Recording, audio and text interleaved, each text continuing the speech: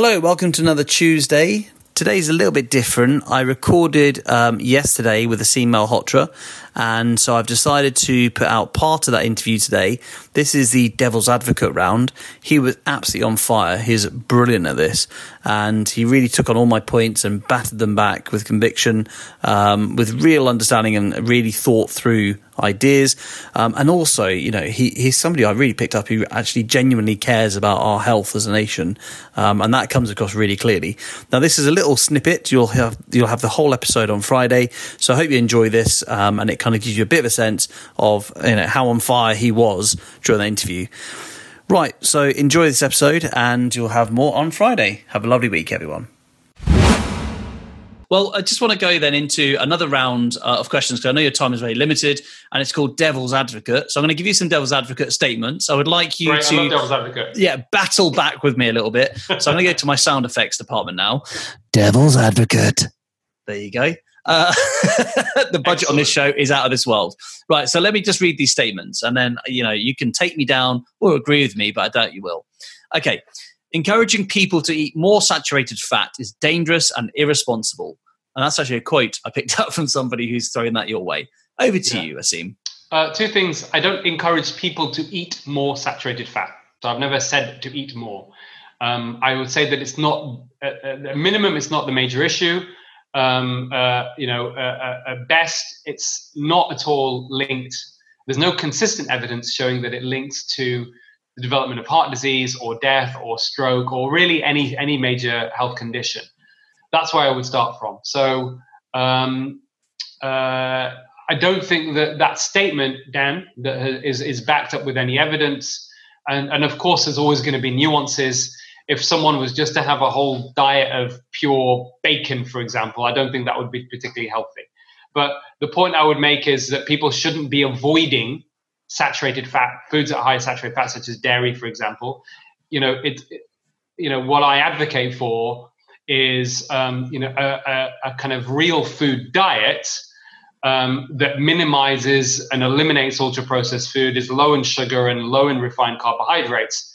And if you're following that type of dietary pattern, there's no evidence that, you know, saturated fat should be counted or be part of something you need to be worried about.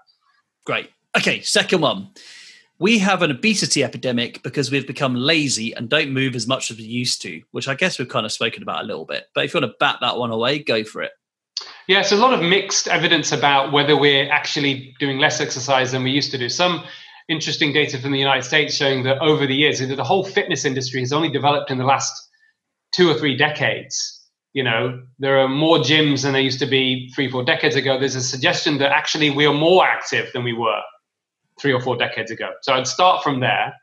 That doesn't mean that we shouldn't tackle people being sedentary. So according to physical activity guidelines, 150 minutes of moderate activity a week is what we should be getting. The suggestion from data in the UK is that only 60% of adults are doing that, and even less so, interestingly, from people from Black and Asian and ethnic minority groups. So I would certainly encourage them to at least get that moderate level of activity up. But when it comes to obesity, I think there's very little link directly with being sedentary. I think the indirect link is that a lot of people that are sedentary, for example, at the extreme end, might be people that are also, so-called couch potato, who are going to be more vulnerable to watching advertising of junk food and therefore eat more junk food.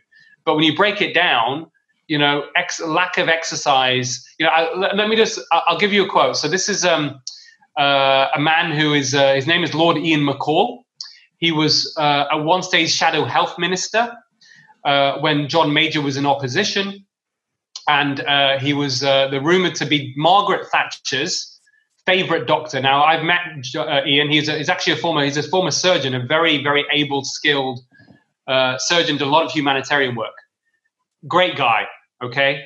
And, he said to me, and in fact, I quoted him in the Piopi Diet, my first book. He says, and he's just making a point, an obese person doesn't need to do 1 iota of exercise in order to lose weight.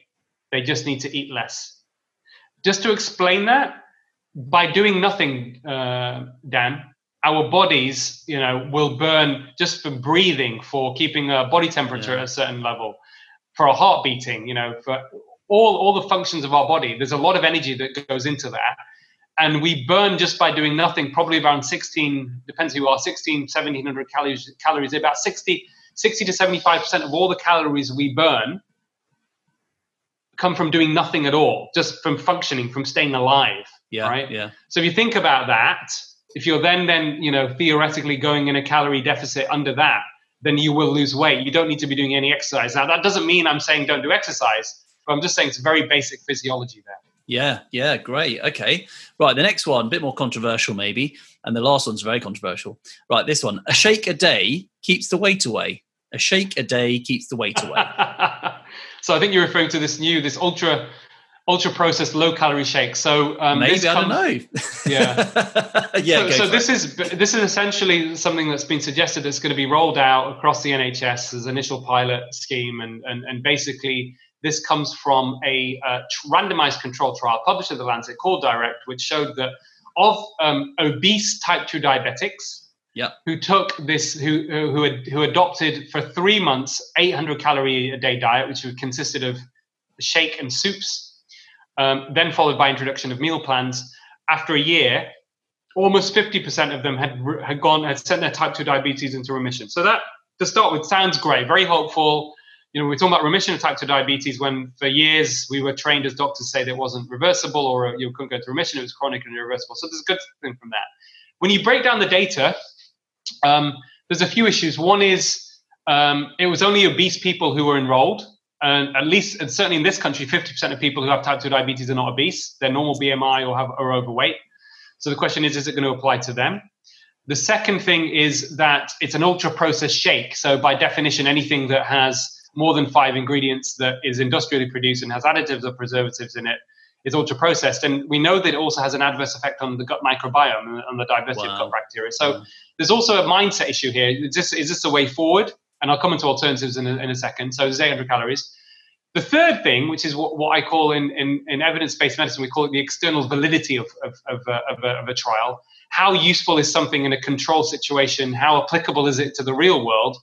Well, it turns out only 1 in 4 people who were offered it, without an alternative, by the way, in the trial, for the trial specifically initially, actually then decided to go on the shake. Wow. So that means and then you're reporting on the results of the 1 in 4 that then took the shake, for example, who did it for 3 months to start with, which means that it isn't the headlines of 50% of remission from this in the real world actually is more like, best case scenario, 1 in 8 people.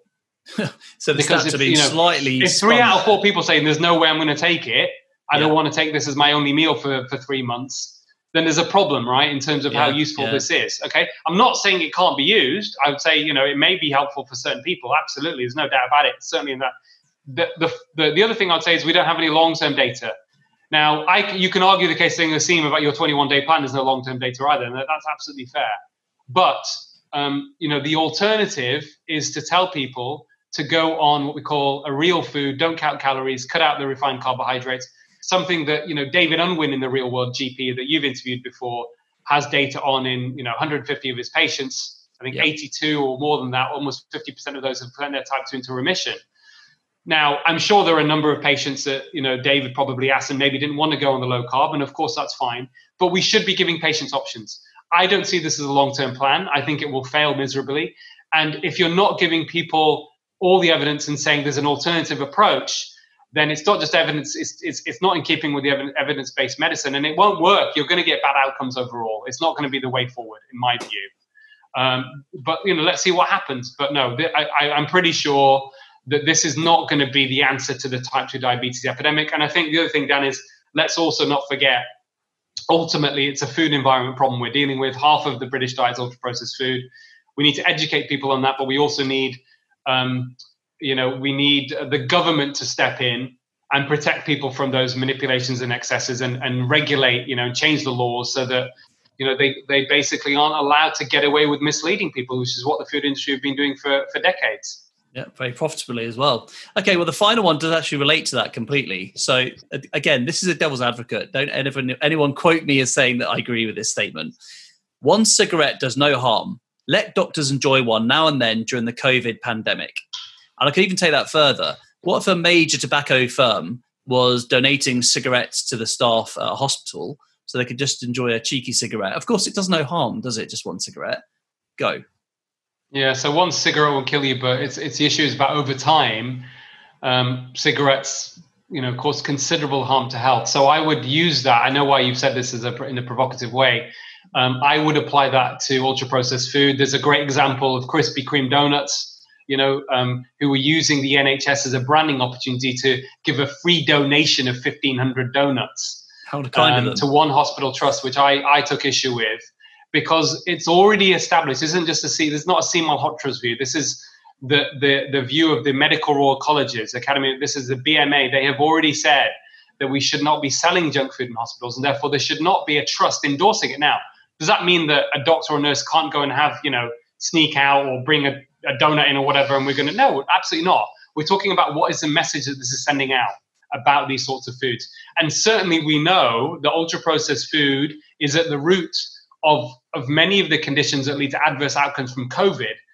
So actually, and even in the short term, if you can do something about it, if you're a type 2 diabetic, Dan, I would argue that, theoretically, actually these sorts of foods, if they raise your blood glucose considerably and you in the wrong place at the wrong time and you get COVID, it could actually be increasing your risk of death. We know that people who are admitted to hospital who are type 2, whose blood glucose was out of control, had a tenfold increased risk of death compared to type 2s whose blood glucose was better controlled. Now think about those foods in an individual type 2 diabetic who over a period of time may be stressed out, eating lots of junk food, glucose is off the scale, and then they get COVID. Based on the data we've got, and we know that, blood glucose in itself, high blood glucose, infection thrives off high blood glucose. You get worse outcomes, not just from COVID-19.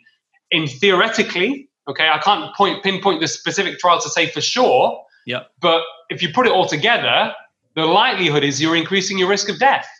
Wow. So why is Krispy Kreme donuts donating for me, it's nothing short of an outrage. It's scandalous. It's scandalous, actually, more than the Krispy Kreme donuts donating it to an NHS trust, is the NHS trust in question putting out a tweet and congratulating and endorsing and being happy about this donation from a company that doesn't care about your health. They're a profit-making business, for God's sake. They don't give one iota of a damn about your health. They're there to make money. Let's not be naive about this. Next time on UK Low Carb.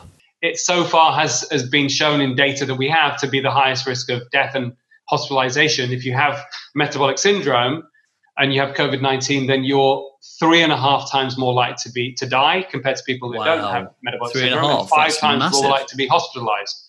And that so if you compare that to obesity is only double the risk, okay? And type 2 diabetes is double the risk on its own. So metabolic syndrome is really what we should be focusing on. And to answer your question that you asked me initially, in terms of optimal metabolic health, data in the United States suggests only 1 in 8 adults have optimal metabolic health. And it's likely we haven't got data here specifically measuring it, but it's likely to be similar here.